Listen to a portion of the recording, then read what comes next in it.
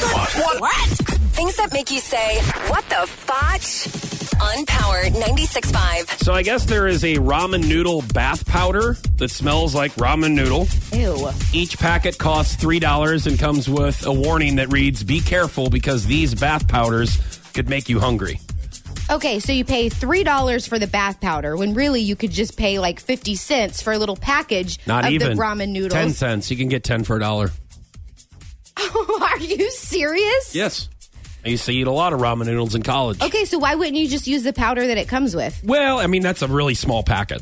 Ramen noodle packet that's really tiny, and it probably doesn't do the same as this bath powder. And Does this bath powder soften your skin, I wonder? Maybe so, yeah. It smells like ramen noodles. But I can see it making you hungry, and that's why I don't have candles that are food scented. Is because it does make it makes you want me to eat it. Yes. Like a gingerbread or... Yes. Yeah. Or an apple pie or something like watermelon. that. Cinnamon. I would be very afraid because I know it has the warning on here that please don't eat this bath powder whenever Right. you bathe in it. But I just hate to, you know how I hate to waste food. Stop. And especially ramen noodle, I would always, when I was done with the ramen noodles, I would always drink the juice because it has flavor. You know, like So then you would chicken drink flavor, the beef bath flavor, water when and you were everything. done. I would have to.